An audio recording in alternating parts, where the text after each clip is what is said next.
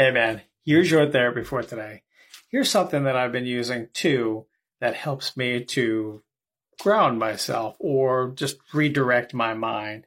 And these are called Calm Strips. I'm not endorsed by them, nor am I necessarily being paid to advertise, but I really like them. They're all different types of shapes and textures. I just have them on this book right here.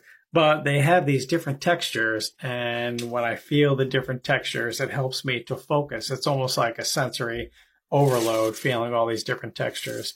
And so if you really like these, you can check them out at Calm Strips. Just Google that.